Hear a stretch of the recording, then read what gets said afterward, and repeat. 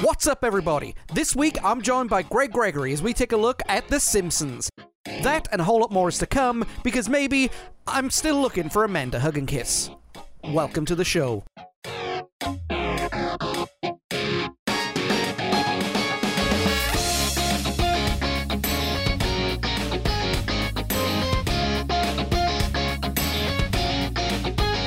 Of course, it wouldn't be the same without us doing a really bad joke at the very beginning, but here we are. Welcome back. Hope everybody is doing well, and here we are, because maybe the 90's podcast, Season 5, Chinese Democracy. Hope everybody is doing well, and I am joined, once again, by the awesome Greg Gregory. Greg, how are you, brother? Hey, man, real good. Just good to be back. Oh, man, it's been 6.5 months since we actually did something with this thing, and I'm feeling every single one of those months right now as we're talking. Yeah, I mean, we used to share our office wall, and yeah, now we don't. So that's been kind of weird too. Yeah, it's been very weird for us. If you don't know, we a couple of months ago started working from our own homes, right?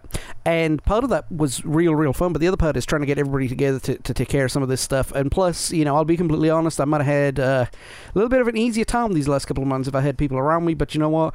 Considering some of the people we were around, yeah, sometimes change is a welcome thing, you know, and I think both have their advantages and disadvantages, obviously. But you know, for me, it's pretty chill. I just, you know, I can just sit there and do my work and no one bothers me, and just, you know, I just log in and my stuff's all sitting there waiting for me. There you go. Not a whole lot to complain about, you know. That's my favorite part of everything too, is just being able to sit there and do nothing, or do everything that I want to do, and not be bothered by anybody who I don't want to be around. So, but if you're trying to do something, man, I couldn't tell you how many times where I was like working on a big project, or, you know, trying to wrap my head around some kind of, you know, distribution nightmare or something, and someone pop in, hey buddy, blah blah. I'm just like, oh dude, please. Victory donuts. Oh god, yeah, we started. Yeah, but no. So like I said, that happened around the end of the time we were recording the end of the last season, right? And that's part of the reason why it's taken me so long to get everything straightened up for this season. And, you know, it's been, like I said, it's been a while. I know I mentioned it on the blogs and everything like that. Let me just very quickly in person. I had some problems with mental health issues. And part of that was because medicine was not working correctly as it should. And, you know, it just took me a while to get out of it. And I had a smaller support system than what I was used to, I guess you could say. And, you know, it caused me to not want to do this at all. And to be fair, you know, working on a weekly episodic podcast type deal is a pain in the ass when you're not feeling up to it, you know? And I mean, it sucks, because I really wanted to do this a lot more, and I really wanted to, you know, get this done more often. This is actually, for people who don't know, this is actually our second attempt at recording this specific episode. Yeah, we actually, we took a stab at this and had some technical difficulties, which did not allow us to release it, so... And that sent me over the top, to be quite honest, because we worked hard on that, you know. But what happened was, my idiotic self decided to use a bad cable. And I know that doesn't sound like much, but when you have a bad cable and half of the conversation goes... Yeah. I mean, it's like the audio engineer code, man. I mean, we're both professional audio engineers, so I mean, if you get something bad, yeah, you either fix it or you recut it. Exactly. So we chose to take a little break and you know, worked out some of those kinks, and here we are. And also, I'd like to tack on to what you're saying about you know, the pod and how it's not super fun when you're not feeling it. A lot of people might not realize exactly how much work goes into this, because I'm sitting here looking at this like stacks of paper, and it's all bullet pointed and highlighted and sectioned off and stuff. I mean, really, you know, a lot of work going into that. So yeah, much props there. It's easy to understand how that would not be fun to put that much task into something that's supposed to be a labor of love when you're, you know. Yeah, so... Well, one of the things is a lot of the podcasts I listen to are current, if that makes sense. You know, sports podcasts. Yeah, you know, I mean, you don't have to put much research into what happened last week with a certain football team. Well, you probably write this down all week. Yeah, and you're literally just commenting on it's like, oh yeah, I can't believe that he went in there and he did that. It's like, oh, I know. But this, I mean, you're literally like trying to. I'm digging up stuff from 30 years ago, and we're trying to keep it informative, but entertaining and opinionated. But it's a delicate dance. I guess you'd say. Not just that too, right? It's I don't want to shortchange folks. I wanted to make this show a show that I would listen to if I wasn't doing it. And totally. To do that, you got to have you got to put some quality into it. And all right, fair enough. This might not be the greatest ever, whatever, right? But I work hard and I do my best. It's true. Well, it's true to heart, and I think that was one of the biggest things that when you were in kind of beta mode for the podcast, like you knew you wanted to do a podcast, but you weren't really sure exactly like how or what. You were still kind of in the beginning stages. Yeah. And I just told you, because you mentioned that you weren't fond of researching and right. Putting in lots of hours for that sort of thing, which were going to be necessary. And I just told you, man, look, you just got to stay true to the heart, and you got to find something that you're passionate about, something that you want to talk about, something you know about, and that's that. And for as someone who's right around the same age as you. I totally understand the connection to 90s culture and music, movies, just pretty much anything doing with it. And so it's not a small task, because a lot of that stuff wasn't, all the stuff that's happened in the past 15 years is all on the internet, and you can go watch Chocolate Rain anytime you want.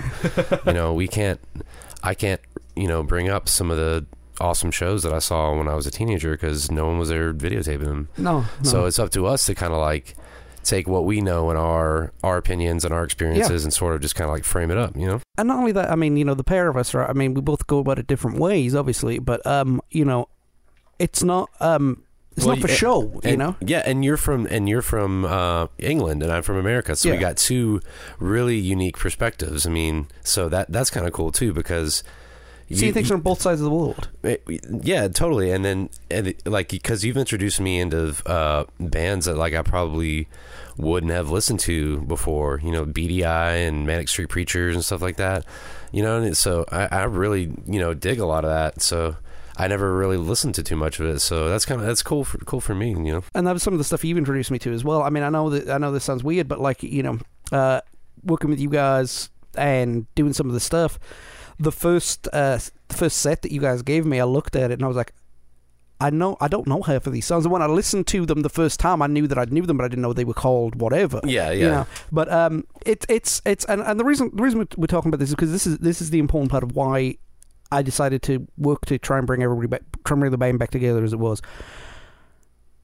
I said it before and I'll say it again, right? The 90s was the last decade, right, of significant change so far.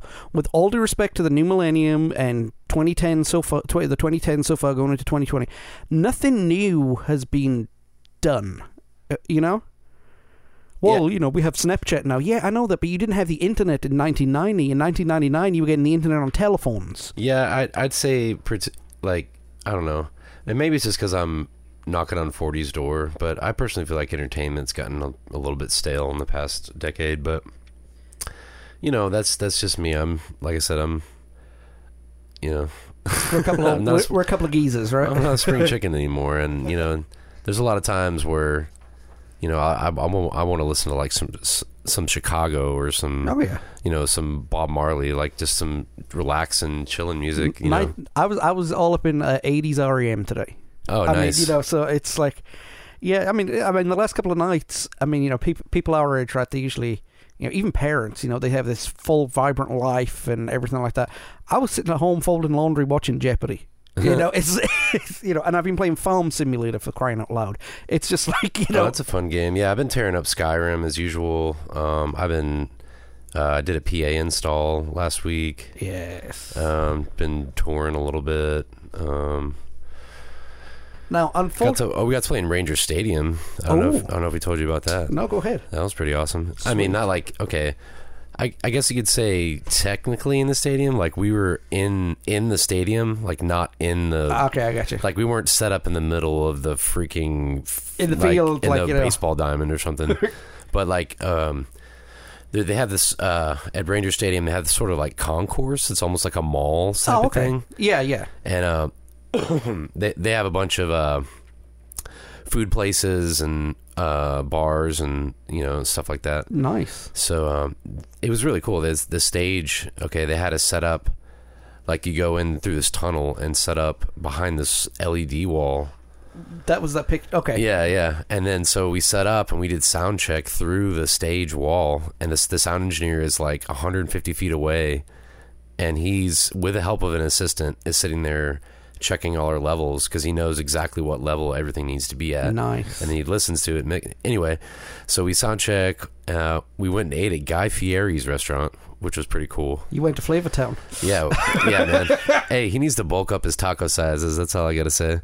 But anyway, long story short, they announced us and they just pulled up the stage, and then we hadn't really looked at everything, but we were like the background behind the bar. Like I could have reached over and grabbed a liquor bottle at any time, any Nice. beer bottle I wanted to. Or I wouldn't have, obviously. No. But it was just kind of cool. And so when everybody started leaving the game, we started playing at 10:30. It was right after the game ended.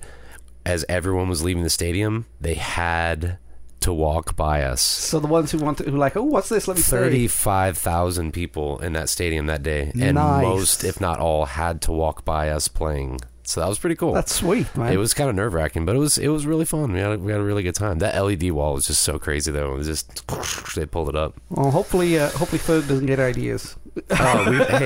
Well, you know what? That's already in the works. We got a little tower that we're talking about getting Nice. for each side for just like graphics. But anyway, that's That's secret. classified information. I'll bleep it all out. Don't worry about it. Oh no, it's not that big a deal. Now, I would ask you to let us know what you guys have got coming up, but there's going to be a slight problem with it, and I'll explain to it right now. Going back real quick to what we're talking about. You're hearing the rambling right now because we're going to be doing this, and then we're going to be doing there's going to be 6 episodes coming out over a 6-week period, right? Here's the problem. Because of hectic schedules, my own issues and everything like that, I'm feeling better, but I'm not 1,000%, you know what I mean? So this could come out in 2 weeks' time, or it could come out in 3 months' time. Sure. So, hey, come see us this Saturday. Well, where are you? I don't know. We'd always just do a general plug. I mean, we're always there at theholodex.com. That's right. And the tour page is constantly being updated. We're on the road between Texas and Florida all the time. So if you're in that region, just keep your ears out. You can also follow us on Facebook or Twitter, Instagram, Snapchat, all that. We are on all of them, whichever one you prefer. Sweet. We do have stuff coming up all over the place, so do check it out, and check out our YouTube channel as well. See some live videos and performances and some promotional videos, and yeah, man, just check it out. If you like the 90s, check out the Holodex. Sweet. And like I said, I'm going to be checking you guys out hopefully this Saturday. So Awesome. it's a dang good show. So guys, if you are, hang on one second, let me get my paper up because I've got some new information for you guys. This just in. No. Basically put, last time we spoke to you on the podcast, we were the Because Maybe podcast. Since then, we've expanded, not upgraded. We've expanded what we do to include video games and extra blogs and stuff like that. So we changed it to the Because Maybe Network because A, I'm lazy, and B, why not? So we've got just a couple of new things for you. If you are on Facebook, look at Because Maybe Network. If you are on YouTube, look bit.ly/BM Network-YouTube. If you're on Twitter, look up _Because Maybe. And of course, we are still Because Maybe Podcast on Apple Podcasts, Spotify, and Podbean as of recording. Now, I know all 3 of them are going through some changes, but as of recording, that's where we're at. Hey, share that with people as well. So you spread the word of a true to heart, homegrown podcast made by people that actually give a crap about the content. Exactly, and full of folk jokes. So, so guys, we'll be right back here in just a minute, and we're going to go through The Simpsons. But first, a word from one of our sponsors this week. Are you lonely? Are you struggling with the expectations of an out-of-touch boss? A disenfranchised customer base? Does the idea of going to work leave you in a cold sweat, with an anxiety attack not far around the corner? Does the boss's insistence that he has good shit for you to do grind your ever-loving nerves? Does the fallout of you walking away potentially affect not only you, but your new wife, who also works with you? Then why not try Maine Meats? That's right, our tough $2 steaks are made from only the worst cuts of meat you could possibly think of. We also have sausage, chicken, pork, duck, pheasant, and for our southern customers, squirrel, deer, roadkill, and of course, mystery meat. That's right, city boy, you don't want to know, and we don't want to tell you what that is you are growing. All of our meats are hormone-riddled, antibiotic-fed, caged animals with quality so low that even the largest burger chains would think twice about using our meat. Use the special code WOW, this was an inappropriate segue, at checkout to get a second case for half off. Not the price, but the amount of meat that you get. Now you can pour your heart and soul out to your friends, all the while people are asking about your meat. Main Meats, for when you need meat and coincidental awkwardness.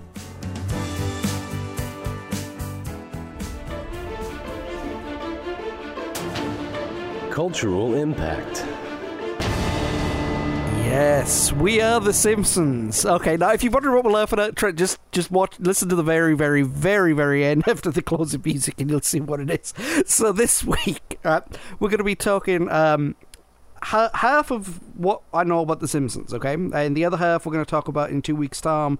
And I've actually got, from my original attempts at recording, I do actually have I have something else as well going in there to do with the Simpsons, but we'll touch on that too while we're here, because why not? So let's talk about the Simpsons. One of the greatest TV shows of all time.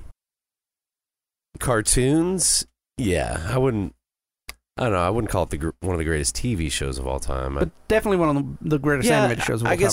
I guess you could argue it's one of the best TV shows. It was definitely groundbreaking. It created a kind of like an openness for a family type cartoon, because cartoons were more like Saturday morning. Yeah, it was more like Tom and Jerry, like the slapstick, kind of. There was no like prime time cartoon type of thing, So I mean, yeah, I guess you could say it probably, just for longevity solely, probably top 10. And not just that as well. I mean, looking at it through eyes of today, I mean, it's one of the most mediocre shows in the world, because the last 10 years, the quality has just gone down the toilet. I watched like half an episode and I didn't laugh once a couple of weeks ago, and it just, it was kind of sad. It's like when a sports franchise wheels out, the old man, who's the hero. He can't throw anymore. He can't hit anymore. Won the championship 45 years ago. Yeah. It was the last time they were in the playoffs. Yeah. So, anyway, enough about the Dallas Cowboys. Hey, asking for a friend, how long until you can consider something an antique? Just wondering. Liverpool fans, do you also know that too with the league championship? No, you just won the Champions Cup. I'm not going to complain about that. But you beat Spurs, so yeah, that was horrible for me. I had to be a Liverpool fan for a week. It was. Oh no. But anyway, the Simpsons. It didn't start. Like a lot of things, it did not start as. That's what it says. It actually didn't even start as an idea. The Simpsons that we got was a throwaway thing, and it went on to become one of the greatest TV shows in the history of TV, and definitely one of the greatest animated shows in the history of TV. Swept up off the cutting room floor, essentially. Kind of. We'll go into it here in just a second, okay? But how did the Simpsons begin? Right, you got to go all the way back to 1979, okay? So we're not even going to the 80s for this one. We're back to the 70s. There was a Oregonian-based cartoon artist called Matt Groening. Okay, he moved to LA to for more work, right? Essentially, and he started drawing this comic strip called Life in Hell. And obviously I didn't read it at its original inception, but with the internet coming around, and I read some of those strips, and they were absolutely hilarious. And now, and you can definitely see the pre-Simpsons style. Yeah, and you can definitely look at that now and say, yeah, that's the guy that did the Simpsons. And not only that too, not just the drawings, but definitely the humor in it as well. Sure, but nonetheless, that cat is totally drawn like Scratchy or Itchy. Which one is Itchy and which one is Scratchy? I can never remember. I think because isn't it the same damn thing? Let me. Well, let me Google this while we're talking about it. But I mean, it was basically a in terms of not the content, but in terms of the style and humor, it was definitely a proto Simpsons, right? Yeah, no, totally. I mean, just all artists kind of have this sort of distinct style, and if you look at the Life in Hell comics and then compare it to anything, especially early on, perhaps still now, even though the characters have developed and evolved over the years, as technology's gotten better and as the budgets have increased, et cetera, et cetera. So, yeah, I mean, it was definitely different. It was unique, and it was bound that someone was going to try to do something with that. And I think that him getting together with James L. Brooks was perfect. I mean, oh yeah, that was a really, really good alignment, and they still have a really, really good relationship apparently because they're still doing it. Yeah, Fox not Fox News, but Fox TV station was a new concept in the 80s. It was trying to become America's Channel 4. And from the UK, I remember Channel 5 coming on board, which was considered a joke at the time, and in fact it still is. But they came on, and James L. Brooks saw this show, and he agreed to he wanted to get Matt Groening involved with one of his other finds, which was Tracy Ullman. Tracy Ullman is a British comedian, dancer, singer, writer, actress. Funny woman. She's a Renaissance woman. Yes, she's an old-timey entertainer. She speaks multiple languages, I believe. Also, like she's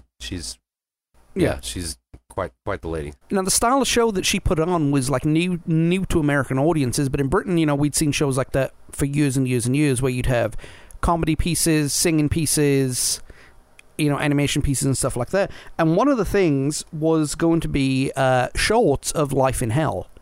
And so James L. Brooks pulls up Groening into his office and wants to bring about a cartoon of Life in Hell. Maybe animated shorts, no more than 3 minutes apiece at the end of every commercial break for a Tracy Ullman show, right? But Matt Groening doesn't want to do Life in Hell. He kind of has this crisis of ownership.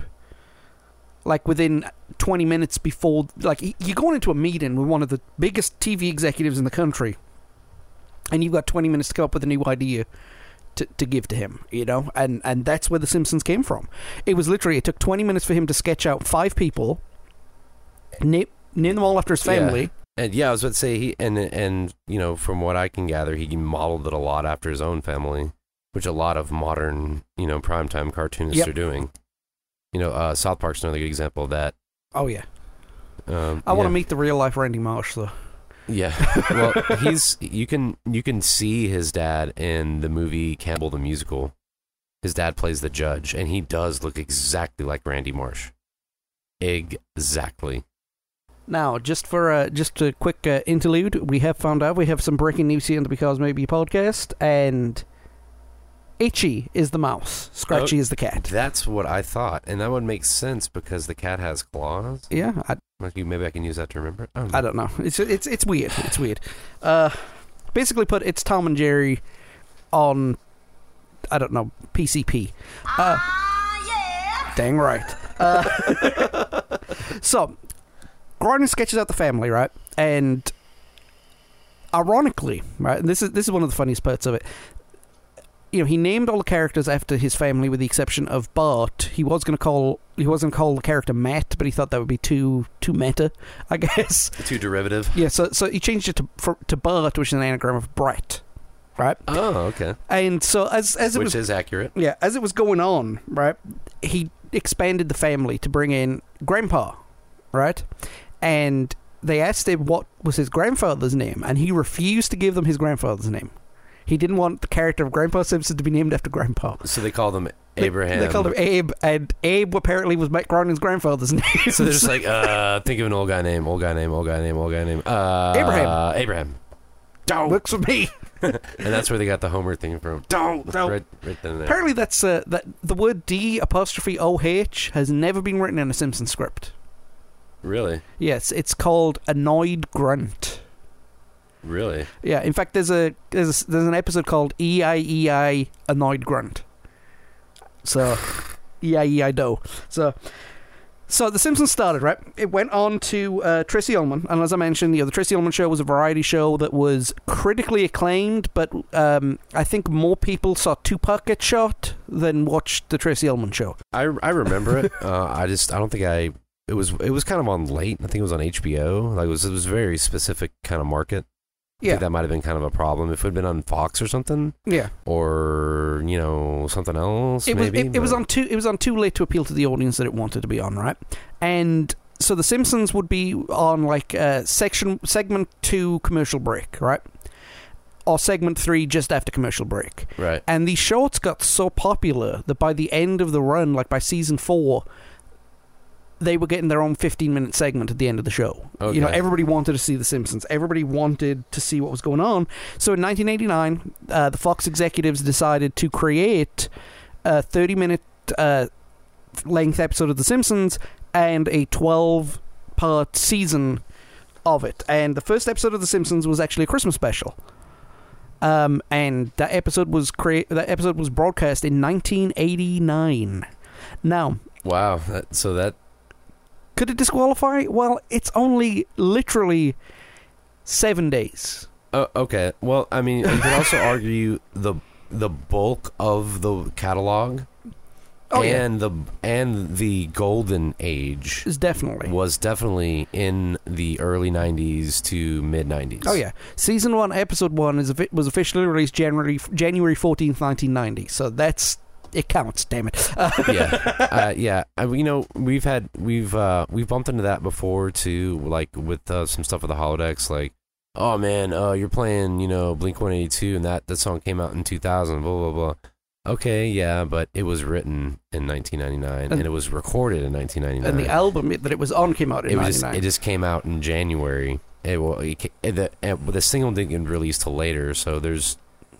It's close enough to the cusp that it's not that big of a deal. It's like we're not going to play something if it's just barely 2000, no big deal. But if it's 2013, then that's I mean, that's the thing. I define 90s pop culture from 1988 to 2002 because there's always a little overlap. There's always a little overlap. So the first episode of The Simpsons was a Christmas special. Basically, Bart gets a tattoo, causing Marge to spend the Christmas money to remove it, thinking that Homer's going to get a big bonus from his job. Homer doesn't get the bonus from his job and thinks that Marge's big jar of money is going to get Christmas out of the way. When he finds out that they spent all the money on Bart, he decides to become a Santa, and on the advice of alcoholic friend Barney Gumble, decides to bet his Santa earnings at the track on a dog called Santa's Little Helper. And wouldn't you know, Santa's Little Helper lost. And this is one of the hallmarks of The Simpsons, right? Violence, for a start. Slapstick violence, but violence, right? They have a dude with a bat chasing this greyhound like 25 minutes into the first episode of The Simpsons. Legitimately wanting to hurt it. It's like, okay, marker laid very, very much down that there were no sacred cows in the show. And I think they did that really, really well, Yeah. I mean, okay, South Park did No Sacred Cows with humor and not necessarily ironic stuff, but like, Big Gay Al in the Scouts.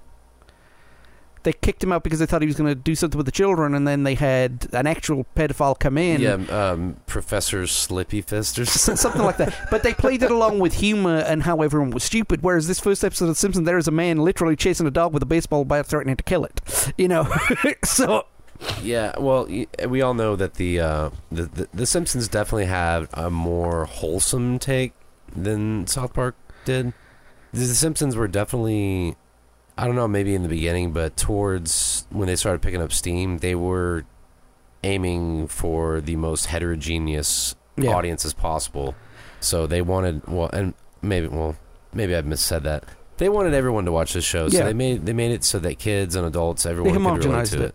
Exactly. They wanted everyone to watch it. In South Park, they were like, if they They have a disclaimer at the beginning. Don't watch our show. Yeah. Just don't watch it. Stop. Don't, turn it off. Oh, you're watching it. We're not all responsible. Yeah, and I think that's the difference between The Simpsons and a lot of things that came after it, which we'll talk about next week, or the week after, whenever it comes out. The Simpsons kind of went at things with a subtle wink and a nod, and hey, now, this is what's happening. If you think this is funny, we need to take care of it. A little subtlety. Yeah, whereas a lot of the other shows came at it with a axe. Yeah. And beat it into you that this was a thing. And I use South Park as an example. King of the Hill was the same thing. Even Beavis and Butthead, I think you could get away with a lot more in an animated thing than you could in a non-animated thing, right? What's one of the Simpsons' biggest running gags to this day? Homer choking the shit out of Bart. Yeah, I was about to say, yeah. Why, you little? Domestic violence, everybody. That's right. Wake 'em. See? Oh, my word. But, Bart did get strangled up by his dad, right? But that's because in that early season especially, they positioned Bart as the star of that show. And yeah. I think halfway through the first season, they realized that it was a very, very narrow field. Yeah, they were going to run out of content really, really quick. Because you're right. Because in the first, I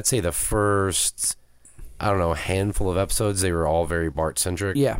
And then I think it was the first Halloween special. That's when you really saw, like, everyone else. Even time. And then even there was a couple of segments within a segment.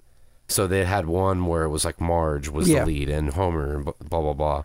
And they realized then, even further on, that if they made it about the whole town, which is kind of what they're doing now, they'd have even more. And they added all these characters and all these layers. So it was smart to develop it like that. The best shows focus around two plots. The first plot has to do with a family member, and the second plot has to do with a family member and a townsfolk. I mean, they have always been the best shows. Like Principal Skinner joins the army. Frank Grimes. Those episodes where it's driven by a character outside of the family, but because of the family, the hijinks happen. They did try and move it to Homer in the first season and much of the second season, but again, it was the same. The well would run dry quickly, and in my opinion, they changed the character of Homer too quickly. Those first two seasons of Homer, right? He lacked common sense, right? But he was a kind-hearted man. He wasn't super intelligent, but he wasn't super stupid either. He was kind of bumbling. Yeah, he was the traditional stereotypical dad that you went for in that time period. But he was still kind-hearted for the most part. Like he was aloof and a bit absent-minded, but he wasn't malicious. Like he wasn't, like he didn't,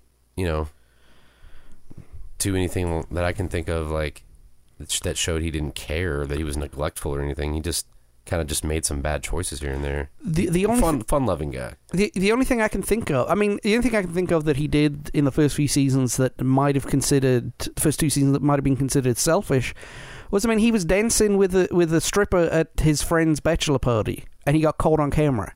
Yeah. Like one of the earlier episodes, he pawns their most prized possession to get the family help because he feels like the family is not being as good as it can be. And they end up in Dr. Marvin Monroe's electroshock therapy room, but that was his idea. He wanted a better life for him and his family. And as the season moved on, his IQ dropped below that of a room temperature glass of water. Yeah. And, he became a bumbling idiot with no morals, selfish, and very little intelligence. I think when Homer became so dumb that,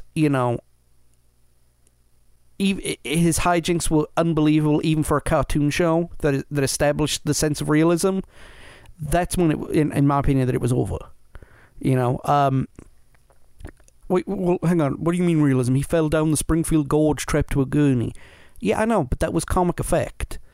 It wasn't his intelligence that got him into that situation. It was circumstance, right? But when he's, getting his head caught in a not a suspension bridge, in a one of those bridges that the road lifts up, I can't remember what they're called. Drawbridge. Drawbridge, yeah. Yeah. And cars are driving over it, and he's hanging about. That's not funny anymore, you know? That's too contrived. That's a mental health issue. Yeah. Yeah. And now his intelligence was caused by a crayon up his nose. I mean, I don't know. It just, you know.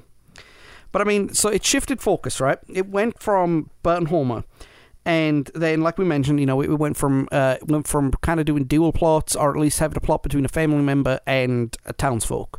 One of my favorite ones was when Pooh got fired from the Quickie Mart and moved in with the Simpsons, and they went to India.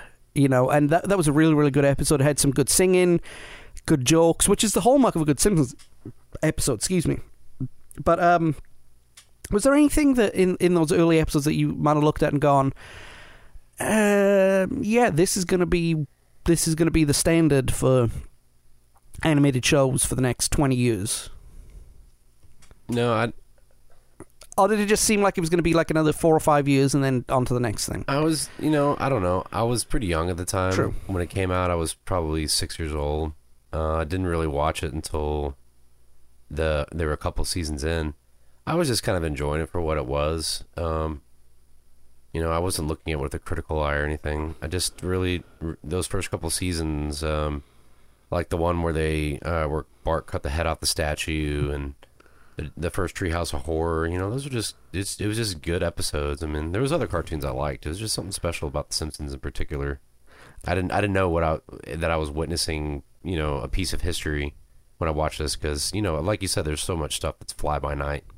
It's hard to know what's going to stick, but yeah, I mean, I guess within when I, you know, hit my teens, I was like, wow, it's still around. That's when I knew that it was something special. It was going to be around for a while. By the time I think 99 came around, I think that was when everybody knew that it was either going to get better or it peaked. And if you watched it up until 99, it was hard to figure out how it could get better. Yeah. You know, because for people who are younger, who have only seen The Simpsons in the last 10 years or so, right? The Simpsons that you see now, right, is like the original first 2 or 3 seasons of Family Guy. In the sense of it wasn't that funny. The jokes were, you know, throwaway. Cheap humor. Yeah, and The Simpsons had an intelligent underbelly to it. You know, it was, I don't want to say it was an intelligent person's comedy, but at the same time, you know, it had more substance than some of the other cartoons. Mostly, I mean, like Wile E. Coyote and some of those other ones, Tom and Jerry. It was just mostly just senseless slapstick violence, and this presented a little bit more than that. You know, a little more something that taught something about morals and about, you know, it was relatable family incidences, and, you know, being human, that kind of thing. They didn't try and play up the perfect family. No, I think they just played it up to be a normal family. I mean, I'd argue they challenged the idea of what is normal, because if you look at every family there, they've all got some little quirk about them. Yeah. Like, even the perceived perfection of Flanders has this little weird, you know, idiosyncrasies and perks and weird things. Like, and then Flanders is 60, for example. Chief Wiggum. I mean, he has the strangest little boy in the whole world. You know, I could go on and on. Patty and Selma, they're strange. You know, everybody's got that little quirk. You know, and it's part of the charm of the town. But I think it's a statement. It challenges the idea that, like, you know, that someone is quote unquote normal. I would agree with that. Well, I think part of the reason with that is is the fact that the show is a stereotype based show. Everybody on there is a stereotype. Okay, let me phrase that. Almost everyone on there is a stereotype. I mean, what I mean by a stereotype is, I'm not talking about, like, you know, racial stereotypes in a negative way, but I'm talking about, you know, traditional TV tropes and, you know, turned up to 100. Right? The bumbling police chief, the town drunk, the disinterested school teachers. Yeah, the wise but short-tempered bartender. Yeah. The you know, pleasant homemaker. The Italian mobsters. Yeah, just a little bit everything. The Indian store clerk, which we'll get to here in a couple of weeks. The school bully. Yeah, I mean, and they're all played up to, their volumes are turned up, and they all have, like, I call it now Silent Bob syndrome. And what I mean by that is, Silent Bob doesn't say anything, but when he does say something, it's important. Whereas, you know, when every character has that moment of, I don't say inspiration, but definitely moment of clarity, you know, it's always an intelligent or well thought out argument that makes you think, you know? And that's one of the reasons I like it. But, you know, it's got a lot of hallmarks, right? You know, like a lot of comedies do, it's got a lot of hallmarks. One of the hallmarks of The Simpsons is its running gags, you know, and the opening credit. The opening credit is a running gag. You know, there's three running gags in the opening sequence, and that has been the same way for the last however many seasons. You've got the chalkboard, which is Bart writing, you know, I will not do something whatever. Every season, they changed the price tag whenever Maggie got scanned by the grocery scanner. Yeah, I was going to say, there's something with the grocery scanner, too. And then there's the couch gag.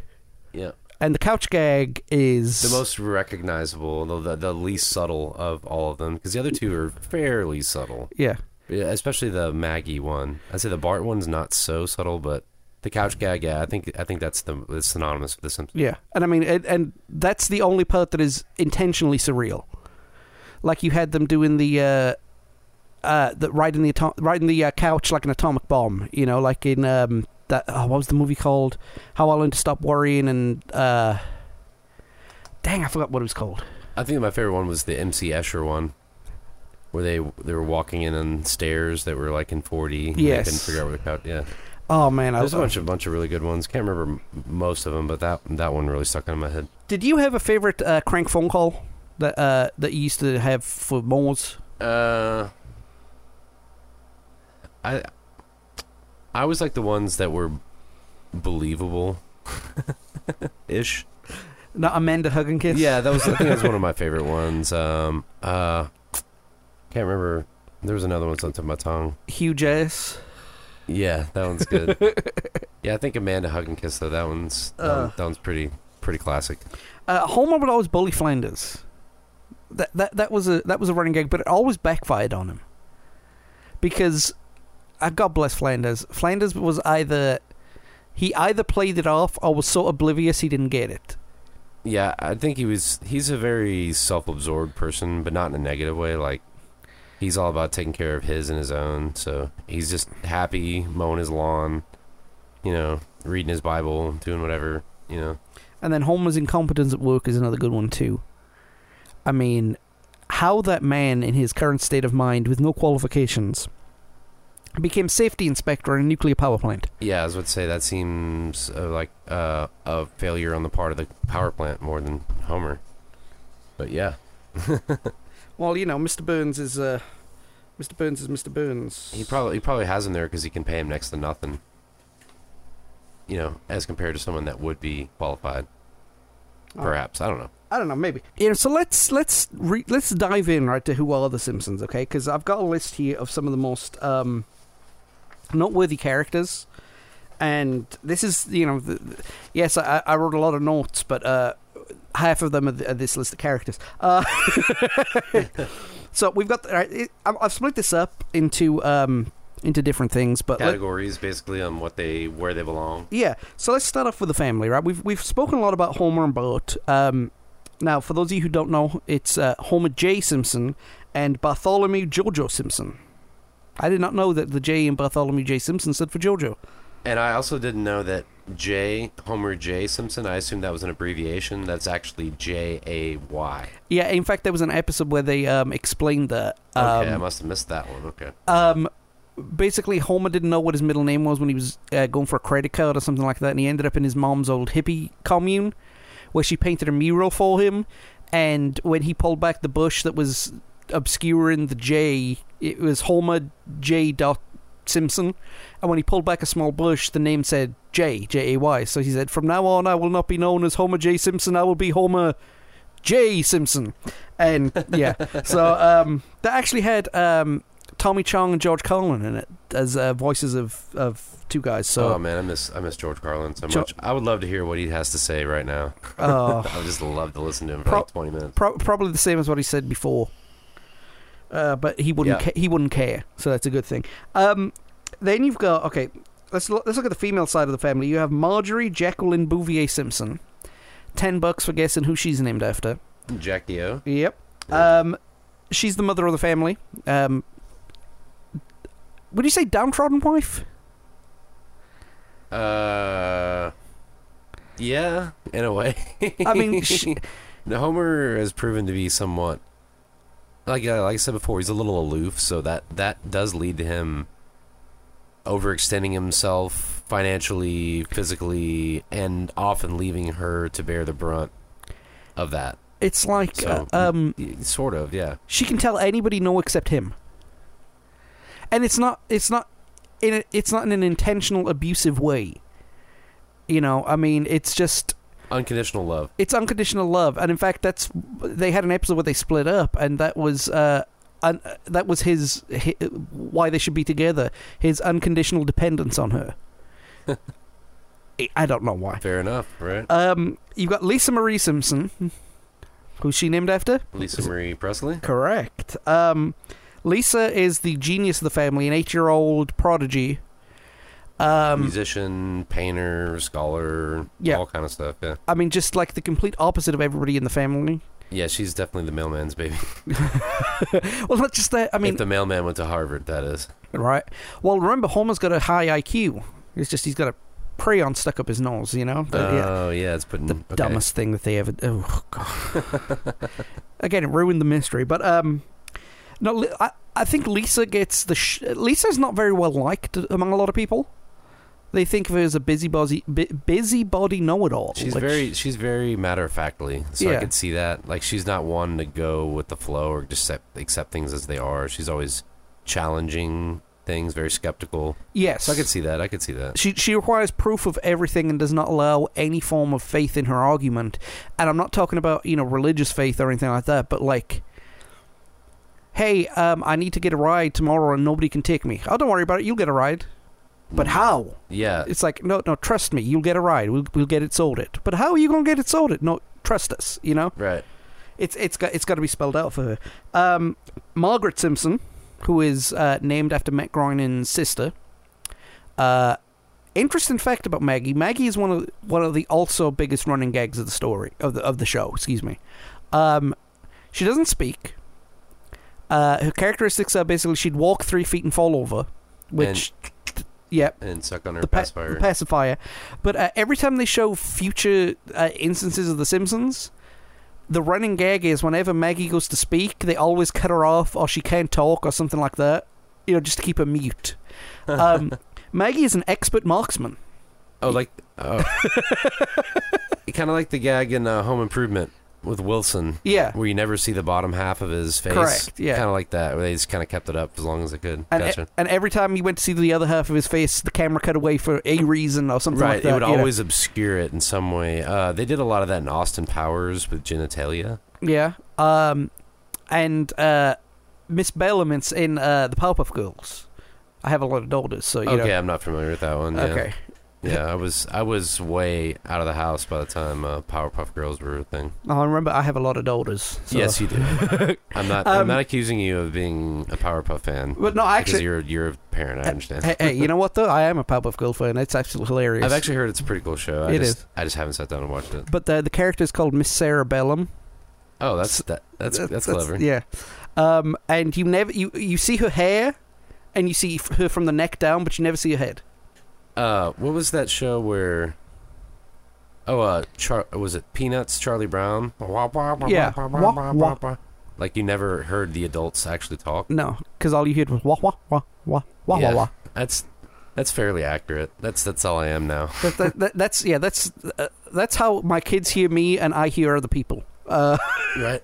But you've got then Abraham Jebediah Springfield. Let me start that again. Abraham Jebediah Simpson II, who is grandpa, who, as we mentioned, is named after Matt Groening's grandfather, unwittingly. That character right there is one of my favorites for all the wrong reasons. He sounds like a Jewish warrior. Yes. I mean, that's a very, very powerful name right there. Oh, yeah. Old-timey Bible... biblical era kind of thing. I'm sorry, but yeah, I've had enough Sunday school and religious upbringing that every time I hear the name Abraham, I just immediately think of a badass mofo. Daggone. Because Abraham was a badass. But, and in fact, this Abraham's a badass, too. He served in the Fighting Hellfish faction in World War II. Yeah, he was a sergeant and all that crap, but he became an incompetent old fool.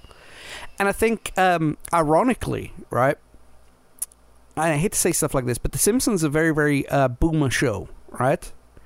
And Abraham kind of was the man, so to speak, right? So you've got all these characters who represent the boomer generation, and then you've got Old Man Square, Abraham Simpson, always complaining, blah blah blah blah blah. And it's like it's all changed now, The very people who they were laughing at, they became, Right. You mentioned Patty and Selma. I love Patty and Selma. I think they're absolutely hilarious. The dry humor of the show, the sarcasm in the dry portion. They kind of have a running gag too with the cigarettes. Oh yeah, and like they're always like confirming and like groaning in synchronicity and stuff. I think that's where Beavis and Butthead got their laughs from. One of the things I love about them is they always have one-liners against Homer. Oh yeah, they're very quick. But Homer, the thing is, Homer never gets his own back on them. He never has one-liners on them. No. I never noticed. I never caught one. Well, yeah, but you got to understand something though. Homer is a big shameless baby. That's true. So I mean, it's kind of in vain, honestly. Nonetheless, it adds wonderful content to the show, and it's worth doing, regardless of the fact that it is ultimately in vain. But nonetheless, I like the episode where he owed them money, and he walked into the room when they were sitting there, and one of them goes, is it me, or did it just get fatter in here? And it's just like, oh, damn. I don't know why that one made me laugh. Because they are not, they're bigger than Homer, Right. Let's go to Springfield Elementary School. Let's start with the adults first. Bart's long-suffering teacher, Mrs. Krabappel. Oh, God bless her.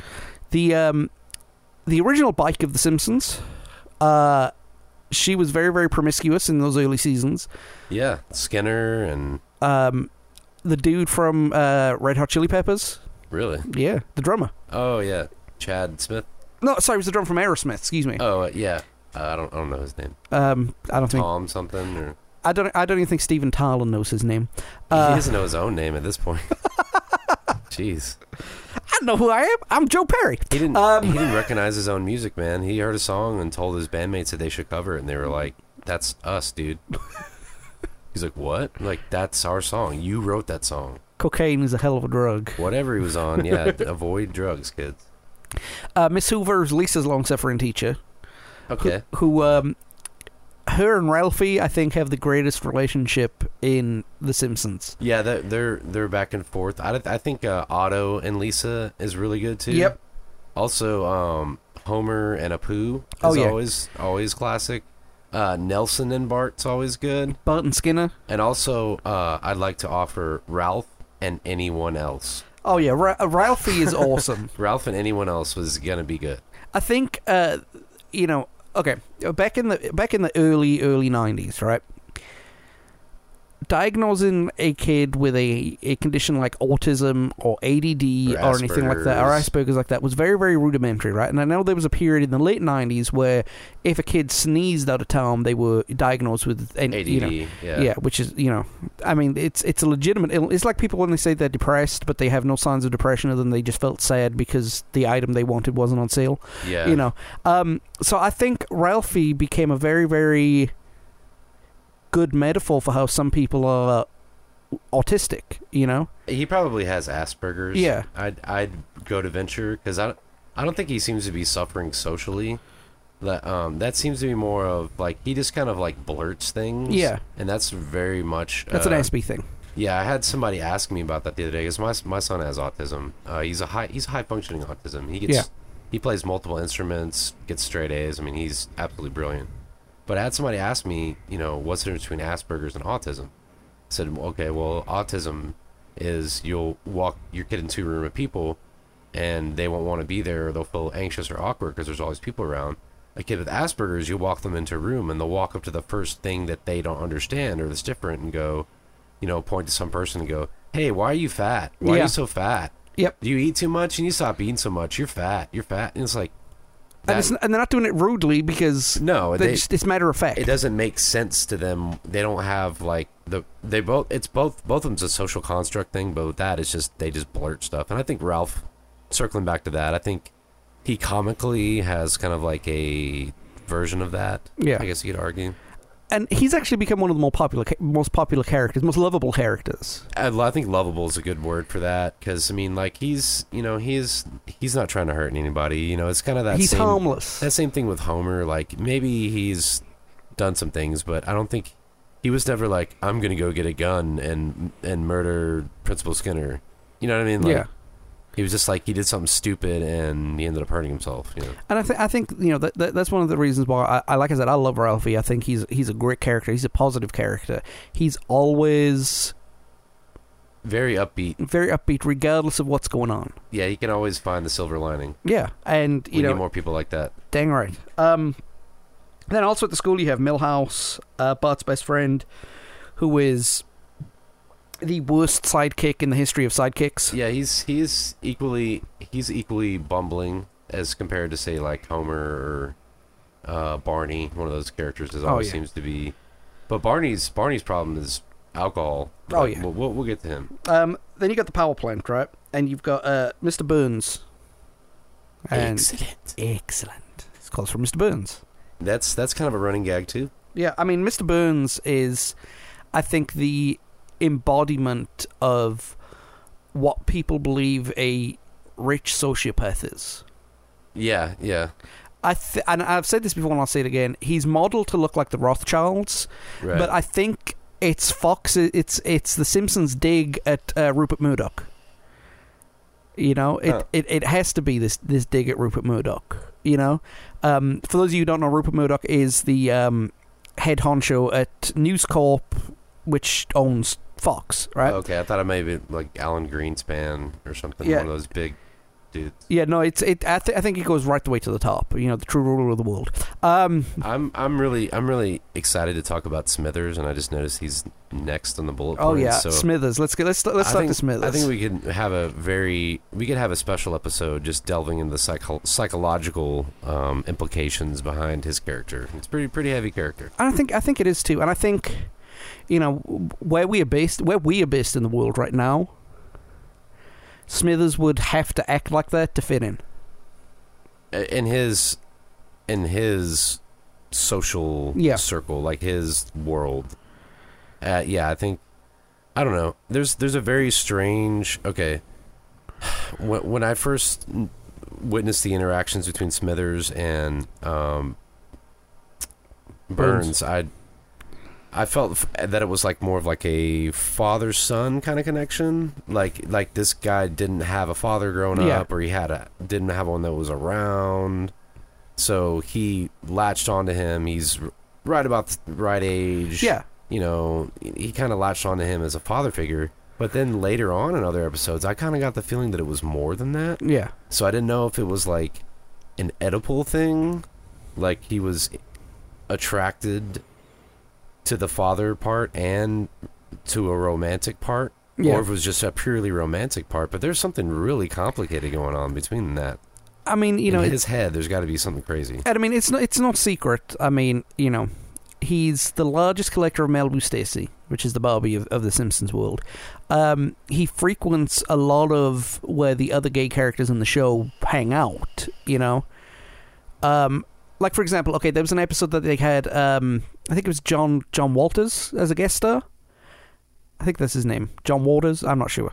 Anyway, he played a gay character, and in one of the scenes, they bump into Smithers, and Smithers is like, oh, so this is your sick mother. Because they were supposed to be doing something together, Oh, yeah, okay, so that they've hinted at plenty, that at least about his... I mean...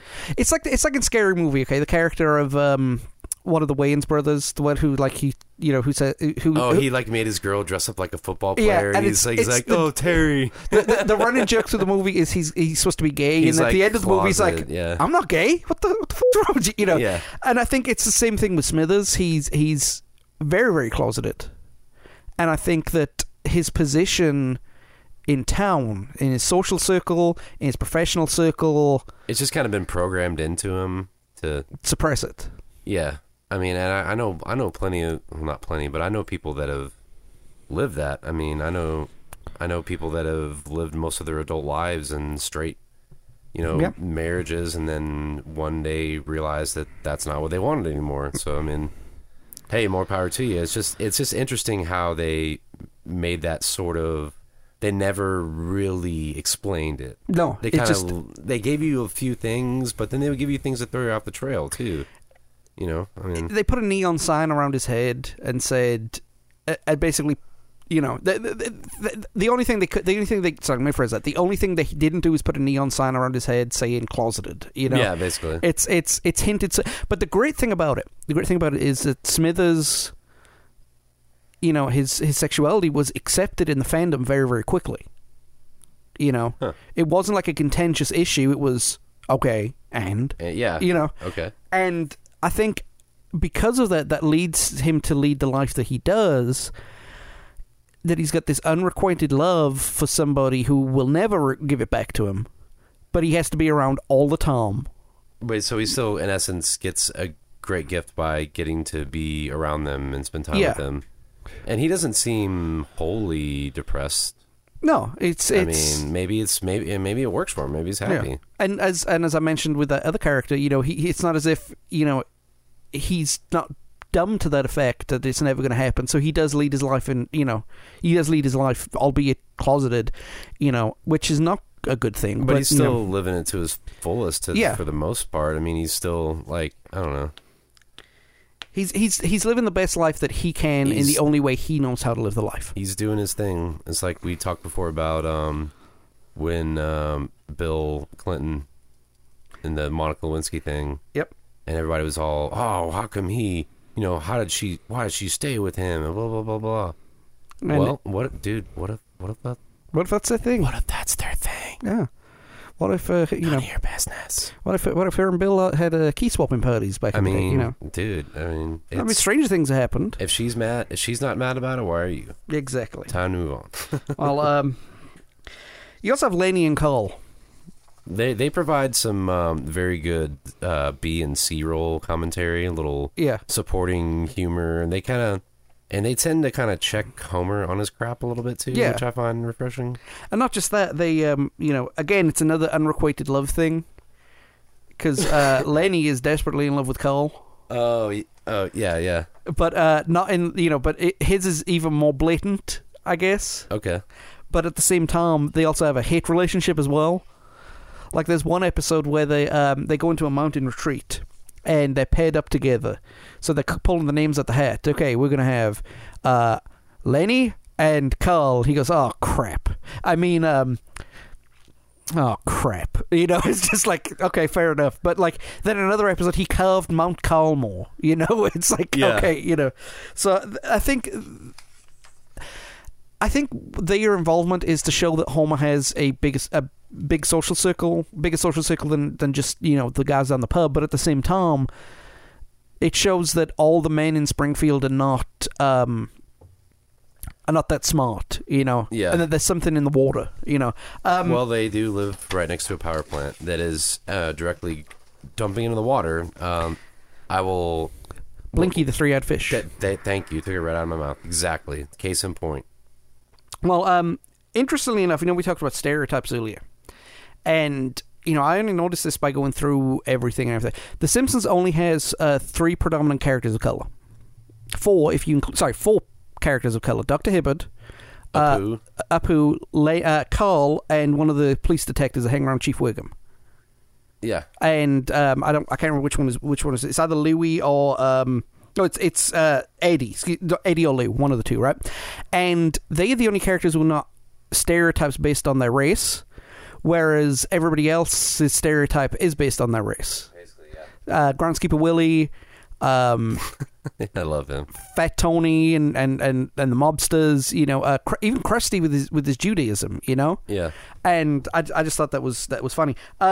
You've got one of my favorite characters right here, Diamond Joe Quimby,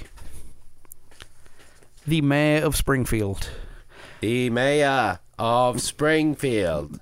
The most blatant Kennedy ripoff. I was about to say, that's Kennedy all the... Oh, yeah. And it's not just his philandering, his corruption. Because, Kennedy's affairs and corruption did not come out until after he died. Right. So, it's his Achilles heel was just a little higher up, as they said on Red Dwarf. But it's a really, really good visualization of how people distrust politicians. Sure, yeah. I mean, it's obvious he's corrupt. He's all talk, no substance. Yeah, there was an episode where Bart skips school and ends up in the Quimby compound with the French waiter getting beaten up over a Rice Krispie square. Right, and you got Moe on the stand, and he's like, as a character witness, or witness said, I was with the Quimbys all night. We were collecting canned food for the people in one of those loser countries, right? That was the joke, but that was the funny part of the joke, right? The supposed to make you laugh. The subtle part of the joke was when Chief Wiggum dropped a bag of money onto the witness stand. He goes, "Oh, good, my laundry is done." Exactly. Wiggum. Oh, my Wiggum is... Yeah. How a man that competent became police chief? Incompetent, rather. Incompetent, yeah. One of my favorite lines was they're sitting in the squad car. It's him and the black Sergeant Lou. Yes, and they're sitting there eating donuts with their feet on the dash. Because we're avoiding stereotypes here. But someone, I can't remember who it was. One of the characters drives by really quickly, and they're running radar, and he runs a radar, and he's like, "Whoa, 120, Chief. Should we go grab him?" He's like, "Nah. Anyone who's driving that fast doesn't have time to be pulled over." My favorite one. Burns is on the run from the FBI, right? And he drives out in like a 1920s Model H or something, right? And so the call comes across the radio: "Be on the lookout for for Charles Montgomery Burns, driving a 1925 maroon Ford Model H." And as that comes on, Burns drives past Wiggum in the car. Wiggum looks at it and goes, "No, that was more burgundy." Did they say black? Because that's more matte black. Yeah, but it's like, he's got so many. Bart falls down a well. The well is like 45 inches in diameter, and none of the police can go down there. And he goes, "Look at you, man. You're all out of shape, disgusted pigs. Why don't you go down there, Chief? Because I'm too important." Fat Tony is another character who I love. And I think that one of the reasons I think he's great is because he's not there all the time. He only shows up like maybe once or twice a season. So it kind of, keeps the character as fresh as possible. Yeah, they don't just throw him in there to throw him in there. Like, he always has a purpose, which I think is good. Sideshow Bob, another one. Oh, yeah, I love Sideshow Bob. I think he should have had his own spin-off series. Was that Kelsey Grammer that did his voice? It was Kelsey Grammer, yes. Very nice. He has a great voice. And not only that, they got the guy who played his brother on Frasier. Oh, Niles? Yeah. Or whatever. To play... what is his real name? Not important. Not important. But he played Sideshow Bob's brother in The Simpsons, too. Perfect. Because they work together well in Frasier, I thought. They got great chemistry. Definitely. Other townsfolk, right, who were important. Apu, we mentioned. A lot of controversy surrounding Apu the last couple of years, and I get it. I really do get it. And I can't be in a position to say, well, folks shouldn't be offended because blah, blah, blah. Because I'm not in that position. I'm not going to sit there and say, dude's wrong because I have an emotional investment to that. You know what I mean? Yeah. It's like, if I can't tell a man of color that he's wrong by being offended by a stereotypical portrayal of a man of color. Sure. You can't. That's in my opinion, that's wrong. You've got Flanders. Nod and Med. I almost said that. Nod and Med. Maud Flanders, God rest her soul. Taken up by a t-shirt gun. T-shirt gun. Oh yeah. Oh man. She I can't remember which season it was, but the voice actress quit the show, so they wrote all her characters out, but they killed off Maud Flanders. Like literally, it was at the Springfield racetrack where they were watching, Okay. stock cars make left turns for 4 hours. Okay, that makes. I'm starting to remember that now. I think I do remember that. And then they got the t-shirt cannon for Homer, and Homer ducked at the last second, and it knocked her off the bleachers to death. That's a perfect example of what I was talking about earlier. His aloofness, his lack of awareness. Yeah. He didn't do it. He wasn't like, oh, I'm gonna duck so Maud dies. Ha ha ha. He just. That's what happened. It's like he took his shirt off. He drew a ketchup target on his chest, right? And then he said, shoot it at me, shoot them all at me. And then he looks down at the last second and goes, oh, a penny. And he bends over to pick up the penny, See? right? It's like, yeah. His lack of awareness and his general aloofness led to that. Rod and Todd Flanders, the Flanders children. Yeah, they're like the most neutered, boring kids of all time. Imaginary Christmas. That's one thing I remember from them.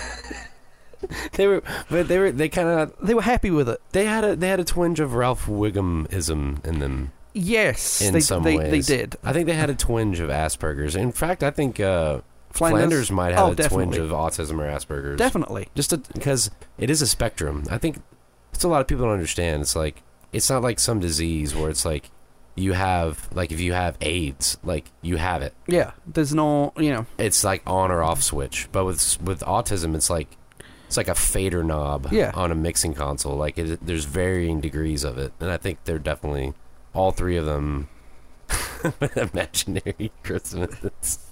Oh, man, yes. The Flanders so sheltered. all around.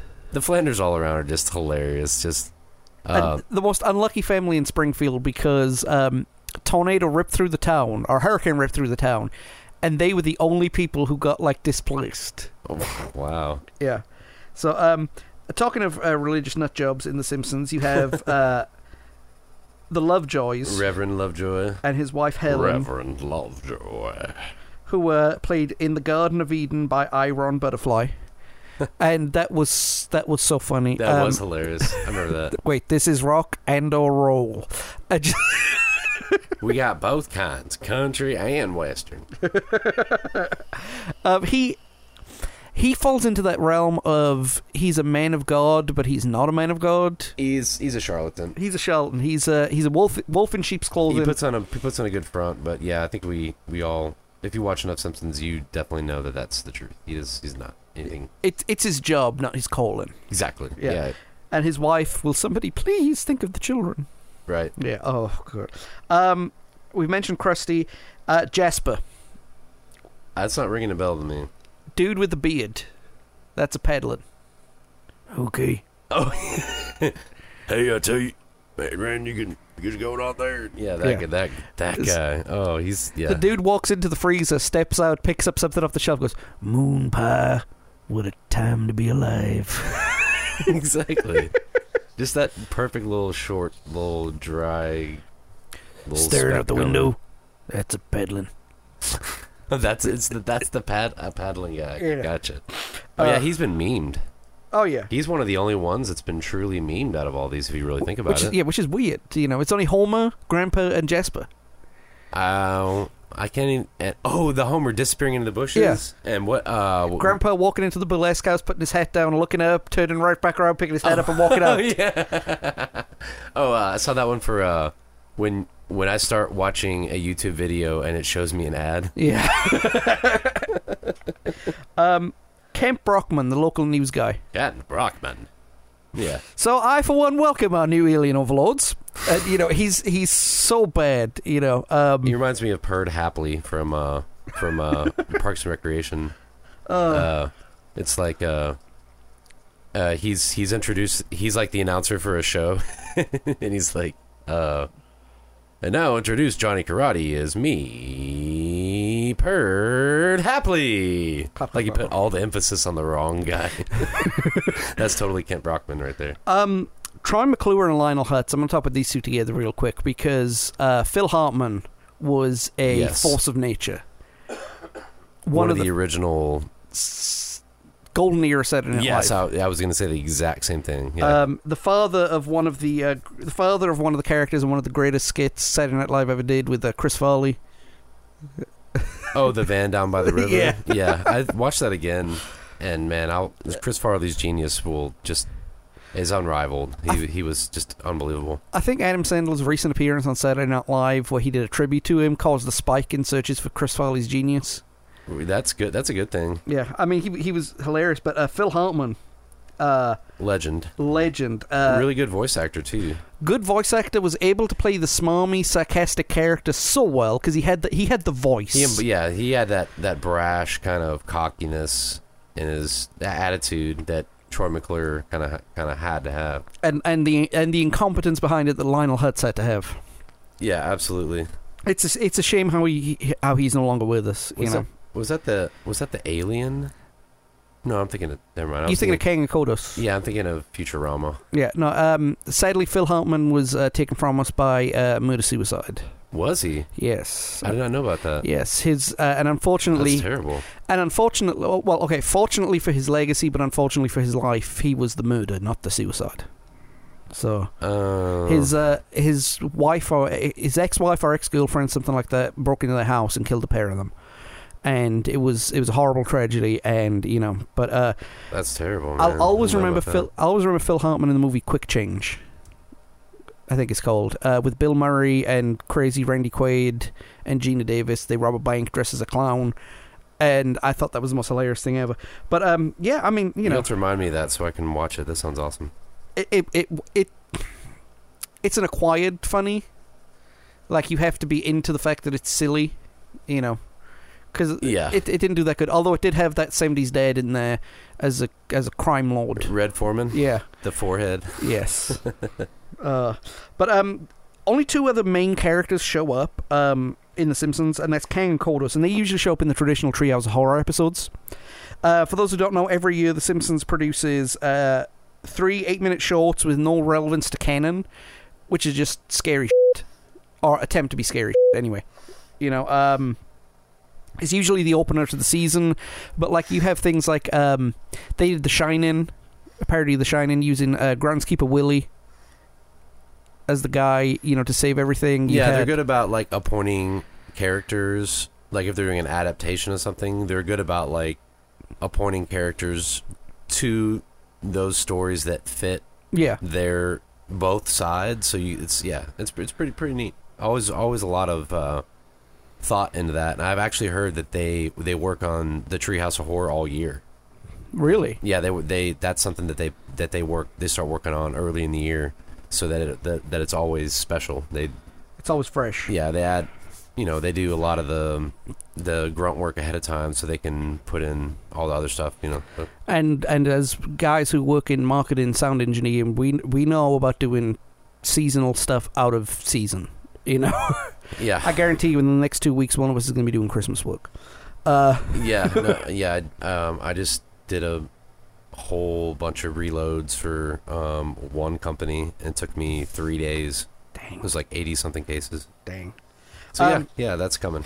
So, Christmas and Thanksgiving are coming next. That's what I mean. Like, why don't you play Christmas music at your house? Because I've been listening to it since August. Yeah, I know, right? So before we wrap up this episode, as kind of a background of The Simpsons, right? The Simpsons is one of the most awarded shows in animated history, with over 120 major awards. That's crazy. 34 Annie Awards, which is the big animation awards, and 33 Emmy Awards, right? And they were also the first, and to this date, only animated show to win a Peabody Award, which is insane. I think you could argue right there, just because of those facts you presented, that it's one of the greatest shows of all time. Definitely. Animated or not, definitely. So, what does that mean? Well, that means that we've got a lot more to talk about, and we've unfortunately run out of time to talk about it. We've got a few more things to talk about for this episode, but we will be back in a couple of weeks where we talk about some of the more meat and potato stuff of The Simpsons, where we look at some of the more controversial episodes, some of the more controversial parts, how they started the decline, the peak, and so on and so forth. You guys don't want to miss it. But we will be back in just a few moments.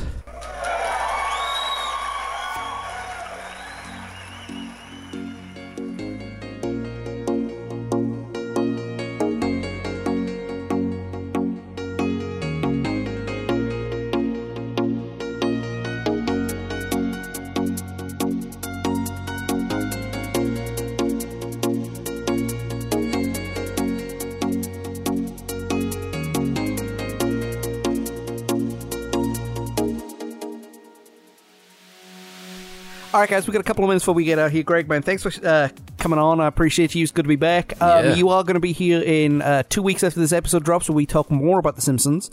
And then you're going to be joining me about the beginning of one of the greatest video game franchises of all time. Tekken? Grand Theft Auto. Oh, yeah. That's the original one, you know, where it was actually fun and not as uber complicated as it became. It was definitely different. It was a bird's eye view. It was not an open world. It was more guided. Well, it was open world. It wasn't quite as open, so to speak. But it was half open, so to speak. Yeah, you still. Because, I mean, in a lot of open world games, if you start on a quest that you're not supposed to do, it'll kind of set the quest up for you. You know, Skyrim, for example, Meridia's Beacon. Yeah, if you find it before someone tells you to find it, it'll just cut out that first part of that and just push you through. Yeah. Whereas in that Grand Theft Auto, if you did something that was part of a quest and you didn't finish that quest, it'd jack you up a little bit. Yeah. Well, the first Grand Theft Auto was kind of a project. It was more or less thrown together for fun. Oh, yeah. But, they definitely worked out the kinks in the next preceding ones. And especially GTA London as well. Yeah. I love that one because the burn inside me was like, oh, it's, you know, set in 1960s London. Yeah. So, you know. So, like I said, Greg will be here in the next couple of weeks, back to back, and we do actually have a social media question for you, which I will announce the answer to next week's show, and that is, what is your favorite Simpsons episode? That's all you got to do. Go ahead on social media and just drop. You know, I'll put a question up there and pin post and whatever all that nonsense is, and you guys just tell me, hey, my favorite episode of The Simpsons was the one where Ross moves the couch up the stairs, you know, or whatever it is, right? So next time that we're doing on here is actually going to be one of the other episodes we recorded towards the beginning of the year. I'm going to be joined by Luke Eldon. We're going to be talking about some of his favorite episodes of The Simpsons, and then the week after that, we're going to be talking back with Greg, and we're going to be talking about some of his favorite episodes and some of the more meat and potatoes of The Simpsons going forward. And that's right. And like Greg mentioned earlier, if you guys are on social media and everything, check out the holodecks, check out Facebook, Twitter, Tumblr, all that nonsense for us. And all of that will be in the description of the podcast, and all of us will be on our social media pages. It is fantastic to be back.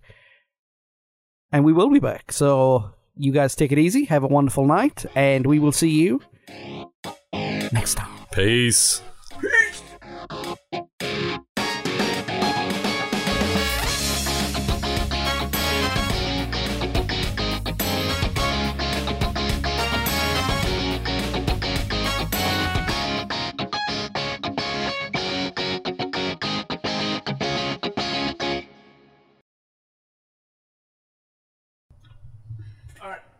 I'm in? You in? Okay. What's up, y'all?